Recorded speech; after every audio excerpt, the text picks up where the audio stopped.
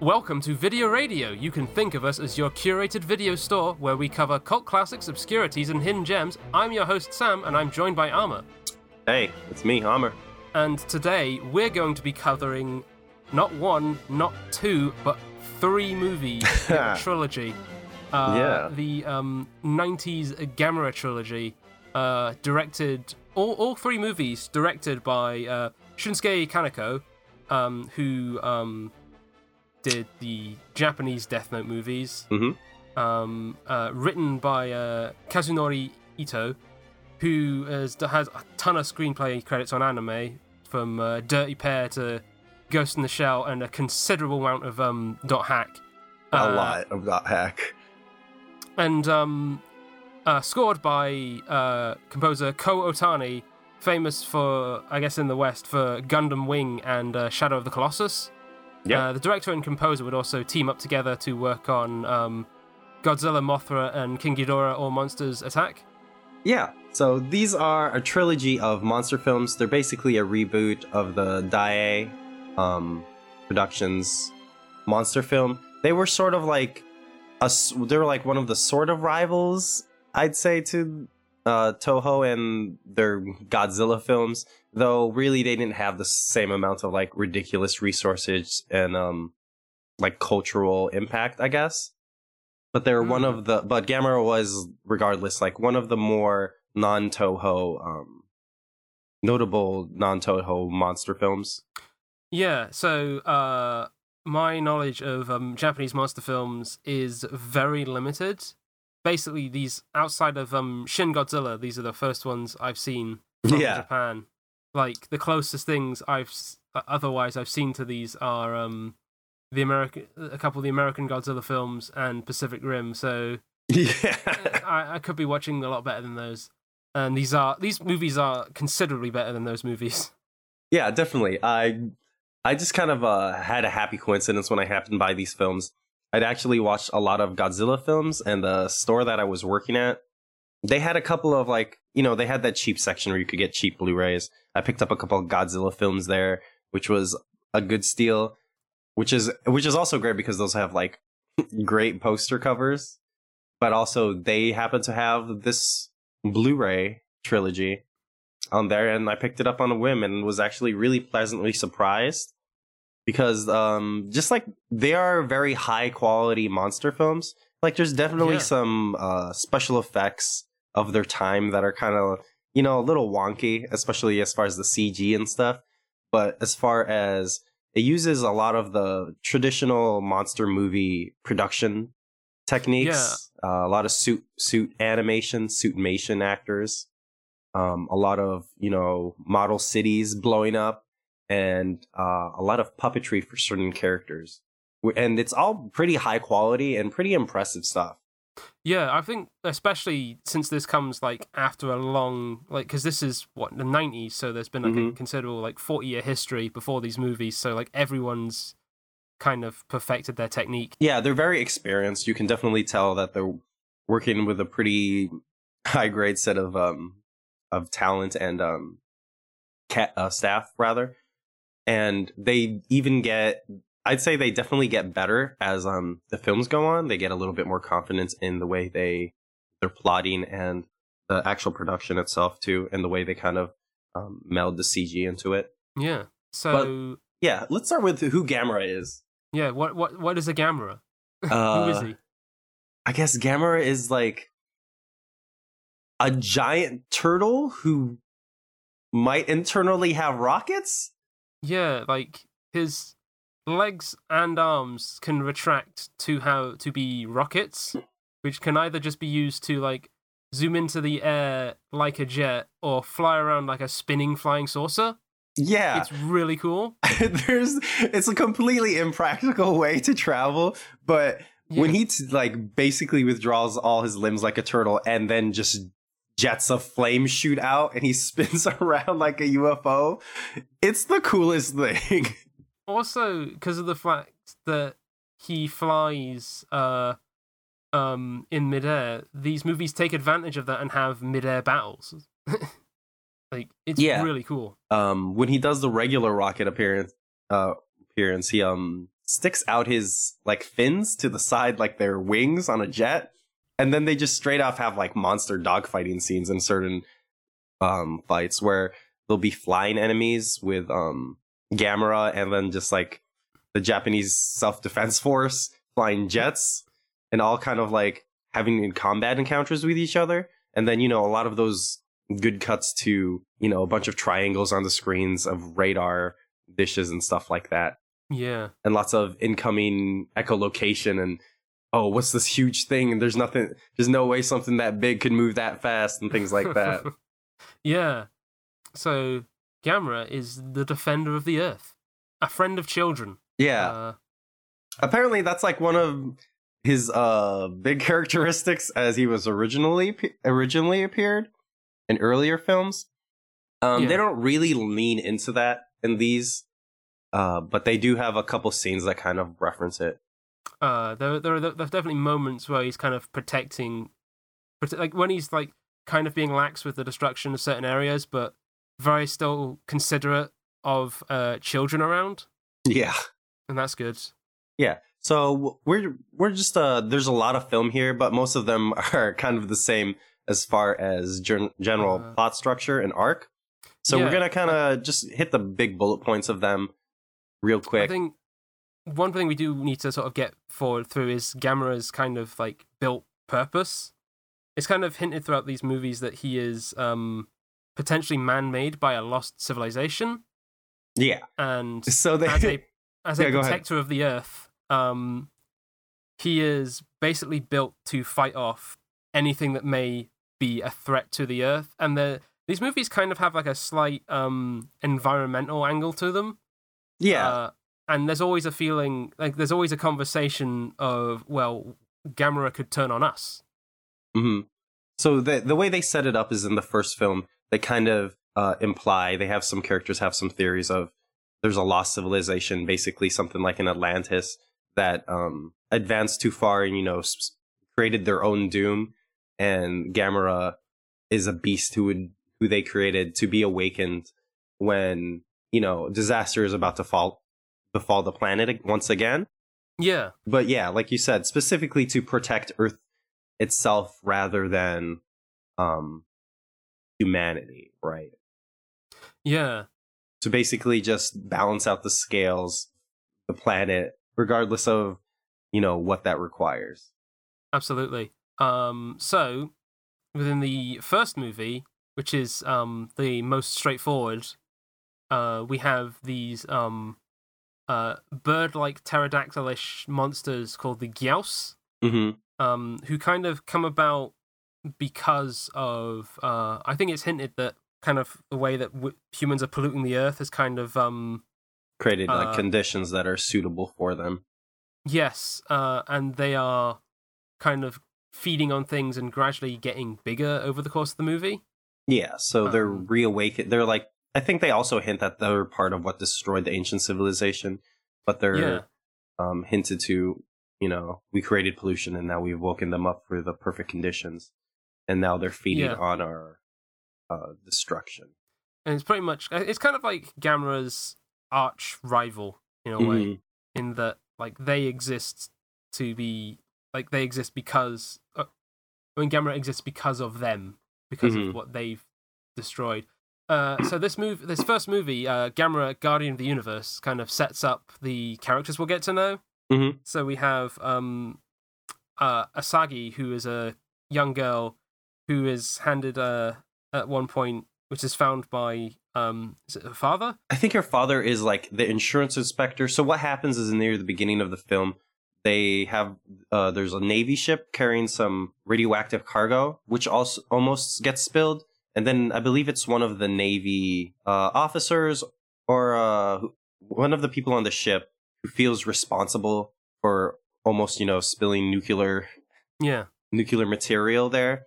That he wants to find out what it was that, rocked the ship and almost destroyed his fleet. So he goes along with Asagi's dad, I think, who is the insurance inspector for those Navy ships. And they find like the English subtitles call them a comma-shaped bead. I think they specifically say magatama in Japanese, which is, you know, a comma-shaped bead, which is a kind of common, like, spiritual associated item in Japan. Yeah, so the young girl Asagi, ends up with one of these and becomes psychically linked to Gamera. Insofar as any attack or scratch or wound on Gamera is seen on her as well. Yeah, but also the other way around, she can. It's like implied that she can like send her spiritual energy to him. Yeah, and also we have the characters of Inspector Osako, who is a cop with no luck. The worst luck. The worst days of his life. Yeah, he repeatedly he returns through the film basically to just be a bumbling fool and, you know, just have another bad day. Yeah, his second. I mean, and in the second film, he shows up as a like warehouse security guard. Yeah, and after the events of this film, it just has the one cameo where the monster shows up and he's like, "Oh no, I can't deal with this." Yeah, he's the one who actually recruits scientist Mayumi Nagamine. Yes, who's like a bird expert, I think they said. Yeah, so she's hired to do research on the Gyaos, and they kind of found, oh no, these Gyaos are huge and terrifying, and there's not much we can do about them. So then Gamera shows up to fuck them up. Yeah, they have her. They kind of like rush her into a judgment. They say, "Hey, we got to get these things. We got to capture them. Come up with a plan for us." And she's like, "You got to give me more time than this." And they're like, "You got to come up with something now." And they basically just come up with like a makeshift plan to lure the Gyaos to like I forgot what baseball stadium it is, but they basically like it's a coastal one. Yeah, it's like coastal baseball stadium. They get like basically a bunch of cow carcasses and lure them in there, and then like their plan is to like close the ceiling of the dome and shoot them full of tranquilizer. Yeah, and they do kind of capture a couple, but then it's also Gamera shows up and like, no, you're not going to capture these. I'm going to kill them. Yeah, one of them gets away and Gamera shows up and just destroys them and rampages through the city to kill them. Is that the scene where they like destroy an entire like oil field or like oil station? I think so. Yeah. And there's just like a massive fireball of just those circular oil containers just blowing up across the water. Gamera shoots fireballs out of his mouth, by the way. Yeah, Gamera also shoots fireballs out of his mouth. That's they also established soon after that the Gyaos can like basically shoot hyper concentrated vibrations, like sound vibrations that act basically like a laser knife and cut through everything. It feels like kind of looks like Metal Gear Ray. It's got the laser out of its mouth. Yeah. Maybe does it have like a laser like that? Maybe. Basically the way that they depict it is like one of those lasers that would cut things like one of those ultra, you know, diamond fibers or something like an assassin would use, where there's this very clean precision cuts through everything, including like just buildings. Like you see buildings get sliced in half and just fall apart. There's all of these movies have considerable amounts of destruction, as you'd want. Yeah.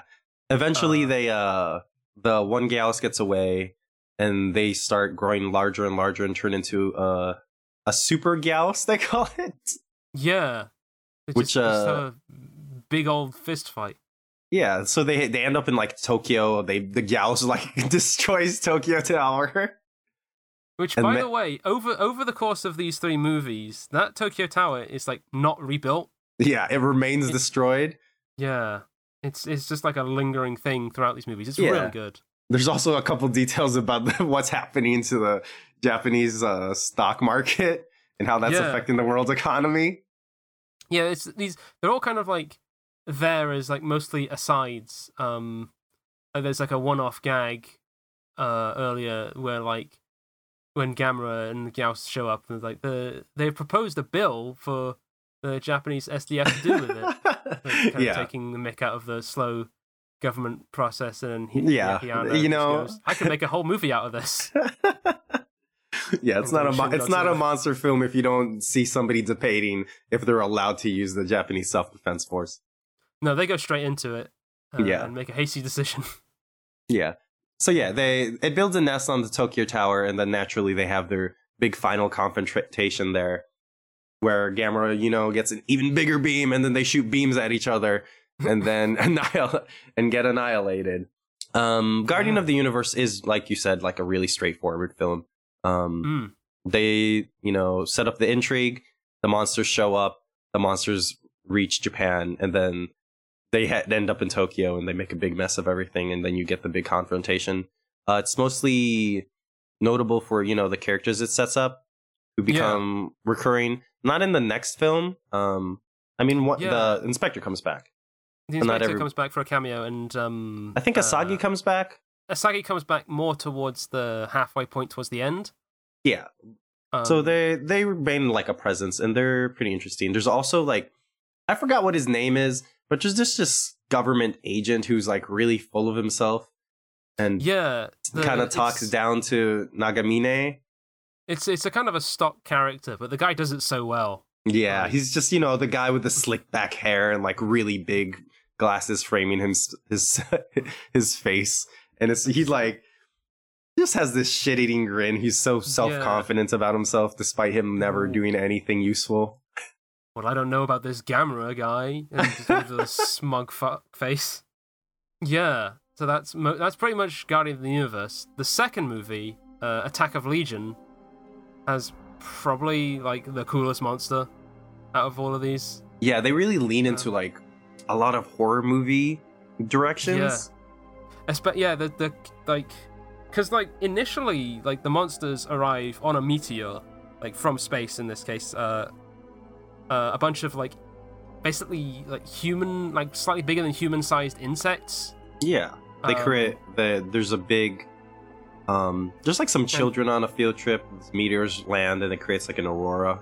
Yeah, but so there's a lot of like shots of like train. Like there's a bit in the subway tunnel where it gets dark, and like these insects come through and basically like eat up. That you kind of don't see them for a lot of the opening of the film. You get these like Evil Dead or Predator like shots of like their viewpoints.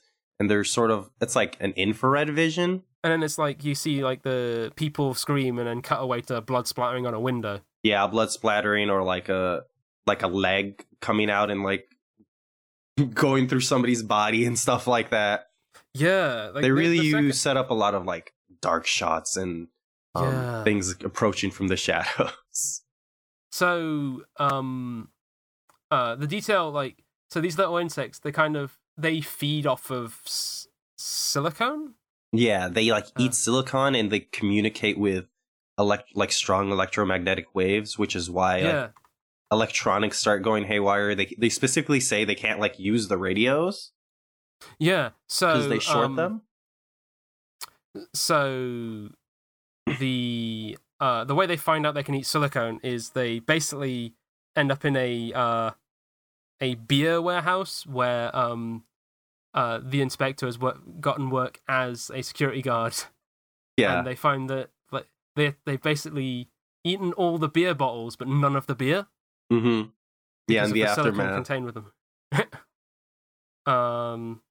And then they kind of like track like a bunch of power outages throughout Japan as they kind of absorb the energy along the way. Yeah. So it's basically they're called Legion because these insects get called Legion because they are considerable in number. Yeah, they're like a giant hive that kind of so eventually they band together and like create like a big flower. There's like this part, they go into like the train station, right? Yeah. And there's like kind of amalgamate into this one giant hive legion. Yeah, specifically they kind of like take over a space, and there's like a SWAT team sent down to investigate it, and they find out that like it's creating huge amounts of oxygen. Yeah. And preparing to basically make a flower that launches like a rocket to spread its spores across the the country. Like they basically estimate that it would destroy most of the city in the launch, and then spread Legion throughout the country. Yeah. But Gamera shows up and blows it up. Yeah, he just destroys it. He just destroys it, but it doesn't stop them from creating the big, the giant legion. Oh, but also like the best, like when Gamera like shows up to fight just a load of little insects. Well, compared to him, obviously they're big compared to us. But like, there's just this really cool bit where they just like get surrounded by these things. Like Gamera is covered in them, and it's like, I guess it's a really just insects, like skin crawling. It's like, oh, but I thought that was like really fun. It really sells the kind of like, number of them, the overwhelming amount of them. And then, they coalesce into an even bigger bug who's like a combination spaceship or hive. Yeah, and it's like twice the size, maybe even bigger than Gamera. It's huge. And it shoots out a bunch of the little ones too. Yeah. So they have like basically like air squadron fights. Yeah. With the Japan Self-Defense Force. The second movie is real good with the monster stuff. Yeah, the smaller ones, like the Gauss, the smaller ones are portrayed with like, I think puppetry. Yeah, it's like a lot of puppetry. And then the larger ones, they get a full suit actor to perform. But there's also just like really cool mechanical details of them. The big Legion, their mandibles kind of like split open, and then they start charging like an electromagnetic wave beam. Yeah, it's really cool. It looks great. It's just always like firing electricity shit everywhere. It's so cool. Yeah. And so they eventually like lure some of the smaller ones into like an NHK broadcast station, like the national I'm not sure exactly what the status of NHK is, but it's basically Japan's like national channels. Kind of like the BBC or something, right? Yeah, I guess. I'm not too familiar with NHK, but like, that's a channel you can kind of find like anywhere in the world. That's the kind of like the channel they have. Like, if you have like a satellite or a cable, you'll find them on there. Yeah, it's like Japan's official like production. But they basically like just get a whole bunch of them to get to a station so that they can take care of them while Gamera fights the big one. Yeah. And they have this really like I think like the sun is setting or something like that, and there's a lot of very good wide shots of them on each side fighting each other. Because they basically like for a lot of it fight each other from a distance, firing fireballs and electricity against each other. Yeah, they're doing a DBZ. So is the second one right? Is like where Gamera comes in from the air. And then, like, as he, like, lands, is drifting across the ground and fires fireballs as he's still drifting onto the ground. Yeah. It's the coolest thing. The choreography of these films is really good, especially as they get more confident with the way that they do their CG. Honestly, like, as much as, like, we're, like, going on about these movies, if you haven't seen them, I really do recommend, like, tracking them down. Yeah, I mean, you're not going to lose a lot by just knowing the plot details. If anything, like, when you see them, you'll understand. Yeah, it's like, you see it and it's like, oh, wow, cool. Like, it's monsters fighting each other. Like, it's a good guy against an evil monster. Like, there's not a lot of, like, plot nuance that you're going to be surprised by. Yeah, there's some interesting things with the way that they, wrap up their mysticism. And they have very different vibes, the three films. But like, especially the second one is probably the best standalone one because it doesn't use a lot of recurring plot elements, and the ones that it does, you kind of get right away. But the monster itself is just really works. The way that it goes from like the horror movie vibe into the larger scale monster fights is really good, and they never really lose that sense of the smaller one because of Legion. Yeah. So you kind of get the second film kind of operates on like two scales, with the smaller ones operating with the human scale. Yeah. As you kind of like see them fighting in the broadcast station. There's even a part where like a guy just pulls a gun and like runs right up to one of them and shoots it in the face. Yeah, from point blank. Like, it will play both of these like simultaneously as well, and both of them feel just as dramatic. Yeah, and like always terrifying. It's really good. Yeah, so like just production aside, like the second film especially kind of does a good job of connecting the two scales, where sometimes it feels like once you switch to the monsters fighting, you kind of lose the feeling of what matters, why it matters to the people on the ground. I would say the third film does not lose that towards the end. Yeah. Yeah, so shall we talk about the third one? Yeah, let's go into the third one. So this is The Revenge of Iris, and this is where it leans like full into the mysticism that they kind of hint at. So the parts where they're talking about, we're polluting the earth and creating space for these monsters here, right? Yeah. They straight up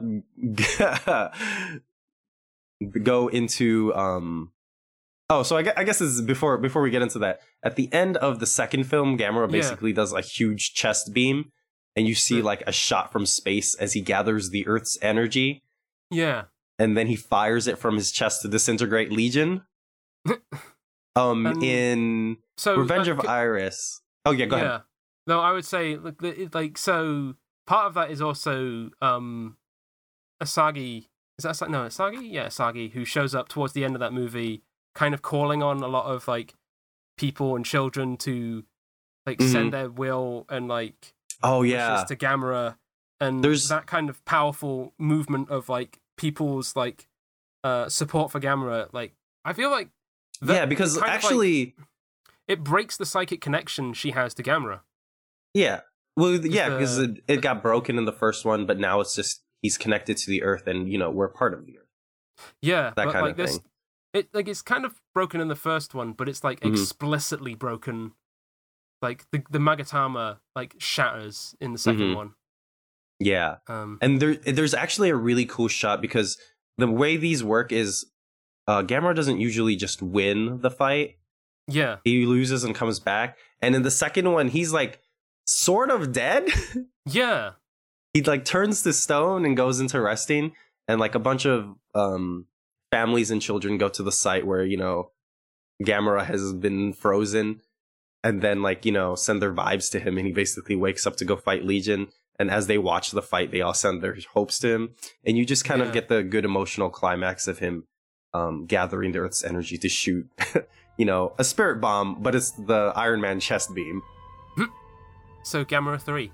Yeah, so in The Revenge of Iris, they formalize the Earth's energy as mana.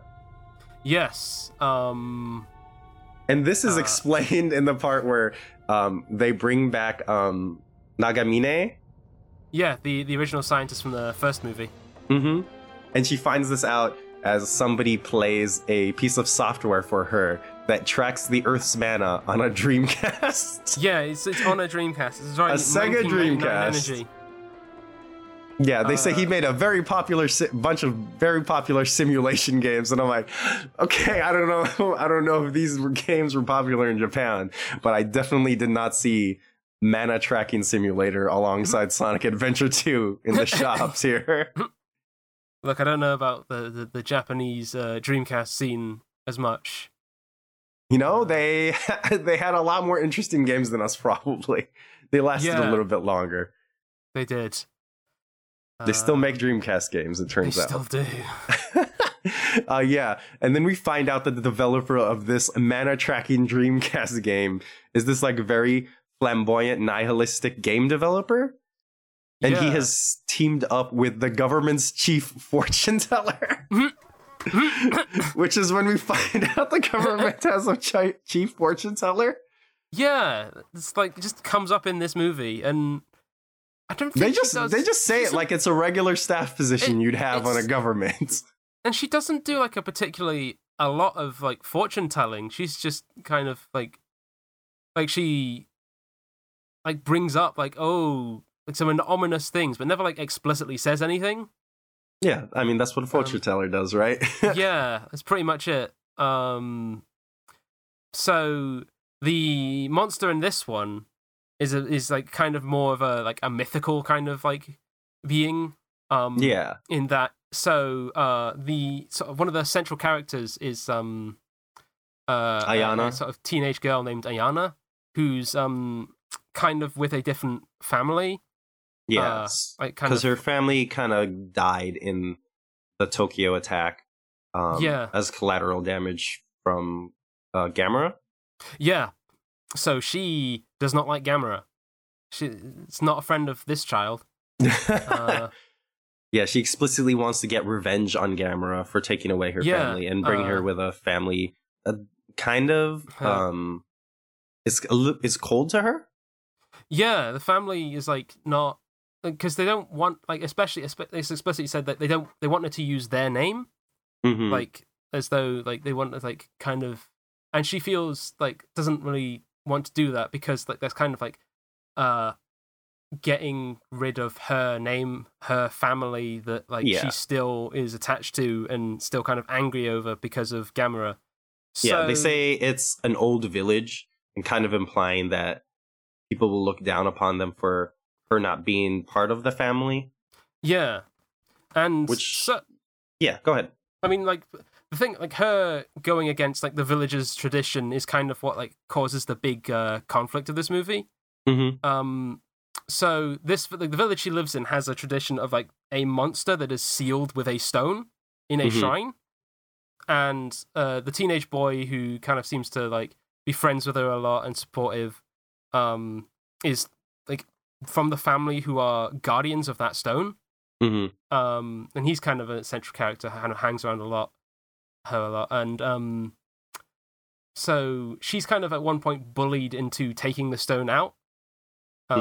And that kind of like she takes the stone out and it basically destroys enough of the area, like enough of the area kind of breaks apart that she can't put the stone back. Yeah. And there's a little bit of a weird mystical aura around this thing, because they mentioned later that a sumo wrestler came and tried to move it and couldn't do it. Yeah. So there's a kind of something about her specifically that allowed her to be able to move it. Yeah, it's probably her negative energy. And so what comes out is this little squid kind of monster. Yeah, they kind of imply that it could be sort of like a mutated form of one of the Gyaos that was sealed away. But it looks dramatically different. Yeah, it's a lot more. Initially, there's kind of more color to it. Yeah. It's like it looks like a Pokemon. Yeah, initially it looks like one of those turtle Pokemon. So she names it Iris after her cat. After her cat that died in the Gamera attack. It eats by sticking its tentacles into things and then sucking it out with like a sharp object. Yeah, there's a bit where she brings a load of food, who wants to feed it, and she's not sure how. Because it doesn't have a mouth. It doesn't have a mouth, and it just sticks its tentacle inside a little. It's like a talon. And just starts sucking on the can. And the can just like gets sucked in and like compressed. And yeah, it basically like takes on her energy. Yeah, and, like responds to her. Feeding off of her, and like after a point, like basically attempts to absorb her. Like has her, like basically as it's growing, is kind of having like her, like basically just envelops her in like itself. I don't know how to like really properly describe it. Eventually, it just gets like big enough where it just becomes big enough to envelop her, and then it just like takes out its tentacles, pulls her inside, and she just kind of like remains in stasis inside of it, kind of like an embryonic state. Yeah, until like the young boy breaks her out of it. Yeah, but at that point it's like too late. There's there's also like a weird thing where there's another similar Magatama shaped, Magatama style bead. Yeah, that she has. That she becomes psychically connected to her, and then it kind of evolves into a more human-ish form. Yeah. And like during also like this monster like pretty much like devastates the small village, like murders her foster family. Yeah, we later find out that it killed like half the village. Yeah. And then it becomes like a much larger being as it feeds through the countryside and heads towards the city to get revenge on Gamera. Yeah, like it's this really, the design of it is really striking. Yeah, and like there's a like I don't think like the like action in this movie I don't think is as strong particularly as it is in like Attack of Legion. Yeah, but it's definitely not staged as well. Yeah, but the emotional context that Ayana brings to the monster like really like makes this movie a lot more interesting. Yeah, there's a lot of like metaphorical conflicts here. Yeah, and like it just gets like bigger and like eventually absorbs in Ayana again, and Gamera has to be the one to save her, and it kind of like ends in this kind of like really like it's a lot more it's not like they're not fighting over a big city by the end. It's like basically in the interior of one building. there's a very despite like it being sort of larger scale larger scale in terms of the geography of where fights occur, the actual conflicts are much more intimate and emotional. So and Iris provides kind of like you said, that good emotional content, and then this like it sets up interesting conflicts with Gamera. So Gamera here is, they go back to the part where Gamera is a protector of the Earth specifically. Yeah. And we see a much more like aggressive and ferocious Gamera. Yeah, like he's basically because there are Gyaos around and he's fighting them off. Yeah, so there's still like survivors of the Gyaos and he's coming there, but he doesn't care about collateral damage. They give him a much fiercer look. I'm not sure exactly what they changed, but his face is definitely like a lot more severe and the fangs seem like much larger, and he comes in, destroys a lot of things with collateral damage from his rockets. Oh yeah, he has a lot less regard for human life. Yeah, and I think that plays into more of the kind of environmental angle that like is kind of like hinted for these movies, in that like Gamera could very easily turn on the human race because they are damaging the planet. They are these levels of pollution and negativity, like especially throughout the first and last movie, like humanity is kind of what's responsible for these monsters.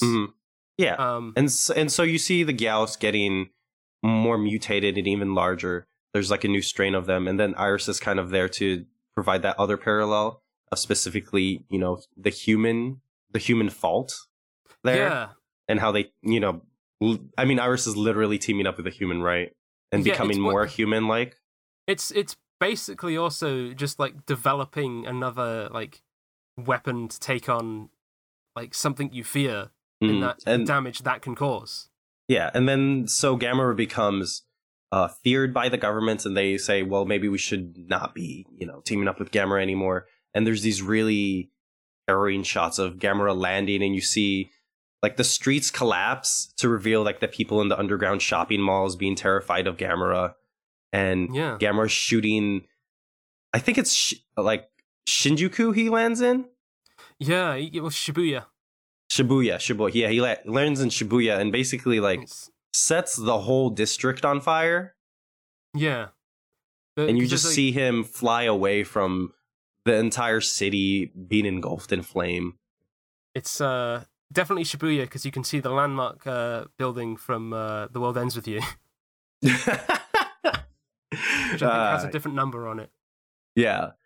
So yeah, Iris kind of looks like an Evangelion, to be honest. Yeah, it's kind of like very angel-ish. Yeah, there's very much this shot where Iris is in human form, walking over the hills, like behind the hills, in this specific perspective. And I'm just like, this is just Ava. This is just Ava. What's happening? Oh yeah. But then, like you say, they go into like a very small. They end up fighting through the city and end up in like a very. Is it a train station? It's. I think it looks like a train station or like a moorish kind of area. But like, or like a shopping street, something like indoor shopping street or something like that. Yeah, that's as beams collapse around them, and it's kind of like a lot more of a fist fight. Like, they're like standing right next to each other and just fist fighting. Yeah, they're like holding on to each other towards the end, and Gamera's pinned up against the wall. Iris tries to absorb Gamera, and there's this really painful shot of Gamera escaping being absorbed by Iris by shooting fire at its own fists and blowing its arm off. It's as it reaches into Iris to like rip Ayana out of the sack that she's in. Yeah. Where she's like basically going through all her memories and realizing what's happened and like the destruction she's caused. Yeah. It's and like eventually she realizes that like so Gamera is there to save her life and to save other people. And like kind of has like a realization that like Gamera wasn't like trying to destroy her parents. Like, that her anger is kind of misplaced, and in her anger she's destroyed a lot of the things that she's loved. Yeah. And so as we get to that emotional climax, we get to the climax of the fight where she's ripped out and Iris shoots some kind of like, I forgot exactly how the weapon works for Iris, but they shoot, they shoot a beam. Yeah, they shoot beams, they like hit each other. Oh, cool. Yeah. Gamera uses his amputated arm to punch back the beam back into Iris. Oh, it's really good. Oh, you should watch. If you've listened to this and you're like, if you said this is cool at any point during listening to any of this, you should be watching this film. Just watch the movie. It's good. They're great. They're really fun. Yeah, they're really fun. Like we talked about the production before, but also we should note the music. Ko Otani doing some work here to make things feel even bigger. Yeah, there's some real kind of like ominous like low like strings and horns and like and like a lot of like dissonant like high pitched like strings. Like if you like have ever played like Shadow of the Colossus, it is very much that kind of music, maybe with a bit more synths thrown in there. Like so the same kind of like imposing kind of soundtrack. Yeah, just like booming and melancholy and driving. Yeah, and kind of like dissonant and discordant in places. Yeah, exactly. That game came out much later than this movie and the Godzilla film he worked on. So I would not be surprised if they picked him specifically because they saw him do big monster movie soundtracks and they're like, we need you to do big monster music.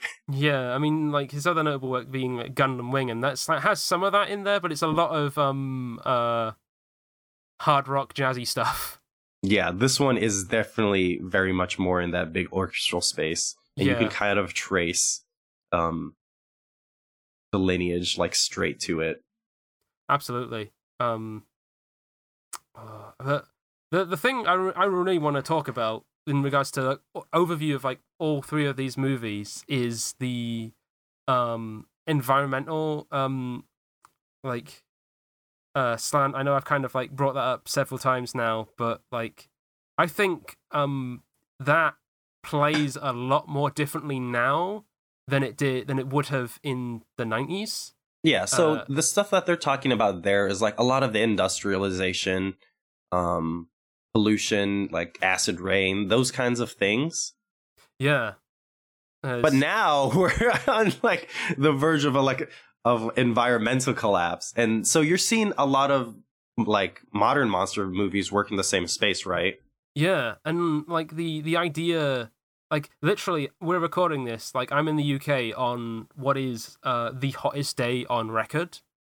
Like literally the highest temperature ever on record has been recorded in the United Kingdom, and it is and terrifying how like this planet is getting too warm, and like we're in relatively cool places, right?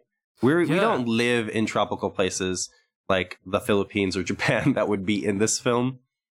Yeah, where there's a lot more humid climates already to start with. Oh yeah, that's the like the UK is starting to reach in places over 100 Fahrenheit, which it never usually does that. Yeah, and I'm in Chicago, which is pretty known for being a pretty temperate climate. Yeah, we're known for being a pretty temperate climate, pretty windy, very much known for snow. I have not seen snow in a long time. We rarely see snow. It doesn't stick around for long. Sometimes it snows in the middle of spring and then it'll go away and then rain the next day. The weather is completely erratic. And yeah, this film plays very differently now that we live in that world. Yeah. And you can kind of see similar threads and stuff like the recent American Godzilla movies. Yeah, I think as well, just like the idea of Gamera turning against the people. I think like if the movie, like if there was another Gamera movie and it headed in that direction, it would feel completely earned at this point. Yeah, there's definitely precedent for it for sure, right? Yeah. And I mean, and this is I know you haven't seen the recent Godzilla King of the Monsters. No, I have not seen it. just to spoil like one detail about it, Atlantis exists. Oh, cool. Like legitimately Godzilla hangs out in Atlantis like Gamera. Oh, wow, nice. And it's very much the film about, the environment is going to be destroyed and plays in similar themes, except that these movies are a lot better. Yeah, Gamera is I don't know. I chose not to watch the last Godzilla movie in cinema. I had an opportunity to see it for free, and I just turned it down still. But it's fine. You made the right choice. But yeah, I mean, if you, I'm the movie monster person here. I am definitely not one of those expert people. I have a lot of strong opinions about the films and their themes and things like that. Yeah. So I very much did not like any of the recent American attempts at monster movies. But that said, if you watch, especially if you've watched those and found them interesting, I would say please watch this film. Yeah. Please watch these 3 films. Like, please watch the Godzilla film done by the same team, All That Monsters Attack. I'll need to. Yeah, I mean, hey, maybe we'll return for that one. Yeah. Because I'm someone who's like, I guess because I watch a lot of Japanese media, and the monster movie kind of being a large part of like that as a cultural export. Yeah, like the tokusatsu stuff. Yeah, like Godzilla and Power Rangers being like notable exports. In that, so like I've kind of been aware of that as part of that, and I guess by being a bit of a weeb, I've always been like, I should watch a Japanese monster movie. I should watch more of those. Would you say this is a good place to start? I would. I had a great time. Like there's the thing is like there's no context needed. Like Gamera shows up and shows you all that he can do, and you don't need lore for a big turtle with like rocket legs. Yeah, he's a rocket turtle. Yeah, and like he's a turtle who turns into a spinning rocket. Like the first one of these, this is a series of reboots, so like the idea is that it's for a newer audience. So yeah. they're very much, I would like if you want to get into Japanese monster movies, go for it. Yeah, this is also like, it's great because it's a trilogy and it has a clean arc. Yeah, like, but it definitely does the trilogy thing of like the first movie that sets everything up, a second movie that kind of like goes into its own sort of thing, with a different monster, and then like the third movie, especially with like characters showing up again, like the scientist from the first movie shows up to take a central role, the inspector from the first movie shows up as a homeless guy and then comes back in to have a central role. Yeah, they kind of play it for comedy, but he's obviously traumatized by repeatedly being in all the places that the monsters are. And it's very much like circling around to sort of kind of complete the full arc, which is, and like as a trilogy, these movies work great. Yeah, the Irish really gets that punctuation mark at the end and gives you that emotional climax. Yeah. And, you know, they always end the films with, one day Gamera might come for us. Yeah. And it works well as just kind of like a closing bracket on the themes of the movies and kind of leaving that space for, you know, it's just like a little, it's that notes section at the back of the manual where it leaves you some time to think about the movie. Yeah. Do you have any other thoughts? I think we both really enjoyed these films. Oh, yeah, for sure. They were very easy to watch. Yeah, like... But there's a lot to appreciate about them. I think this is like my third time seeing these films, and I was kind of just like, I found like new things to appreciate about them and how much they cohere together. Yeah, especially watching them in quick succession. Yeah, because we watched these over like 2 weeks, I think. Yeah, and... God, the fucking Dreamcast! Oh, man. Yeah, there's like so many elements in this that seem like absolutely ridiculous, and it's got enough self-awareness where it pulls it off, but it's just like a mystical ancient civilization built a rocket turtle to protect the Earth's mana, which is a rocket UFO turtle. Yeah, which is being tracked by a Dreamcast game, which is apparently very popular. You know, Dreamcast, very niche console. It was 1999. Yeah. The movie came out in 1999, 20 years ago. Yeah. Well, the first movie was 95, 24 years ago. Yeah, but yeah, fantastic films. Please go watch them. Yeah, just please watch them. If you want an introduction or you just want to see some high quality monster fights, this will give you a lot to dig into. Yeah, these movies don't have to be homework. Like they're just good. Yeah, they're just good. They're just good movies. Like, don't watch them because, like, oh, I want to know about kaiju. No, just good movies. Just watch them. They're fun. Yeah, they're just entertaining. Sometimes I feel like definitely if you're doing, like, film podcast stuff, it can be like, oh, no, I gotta watch The Thing. Like, this is a homework movie now. I gotta watch, I don't know, I gotta watch The Seventh Seal or something. Gotta watch some Ingmar Bergman. Gotta watch a 3-hour Kurosawa film or something, you know. Yeah. But, you know, these movies are good, and they take up a lot less time than you think they will. Yeah, that's the thing. Like, we watched the first one, and I was, like, very eager to just watch the next two, because, like, they're so fun. I've had such a good time watching them, and they just feel, like, relevant as well. Yeah, they're relevant again, unfortunately. Yeah. Yeah, I mean, I think we said what we came here to say. We could keep talking about these films, and we could just tell you how great they are for another hour. Yeah, I mean, it's just literally just like you and me yelling, they're so good, they're so fun, I'm having a great time.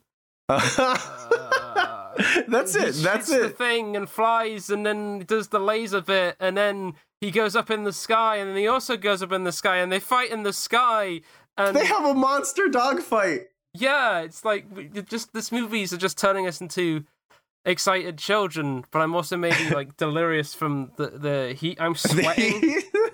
I have to have my fan off and my window closed. We've both turned off our fans and air conditioning, so we should probably wrap this up and finish before our brains melt.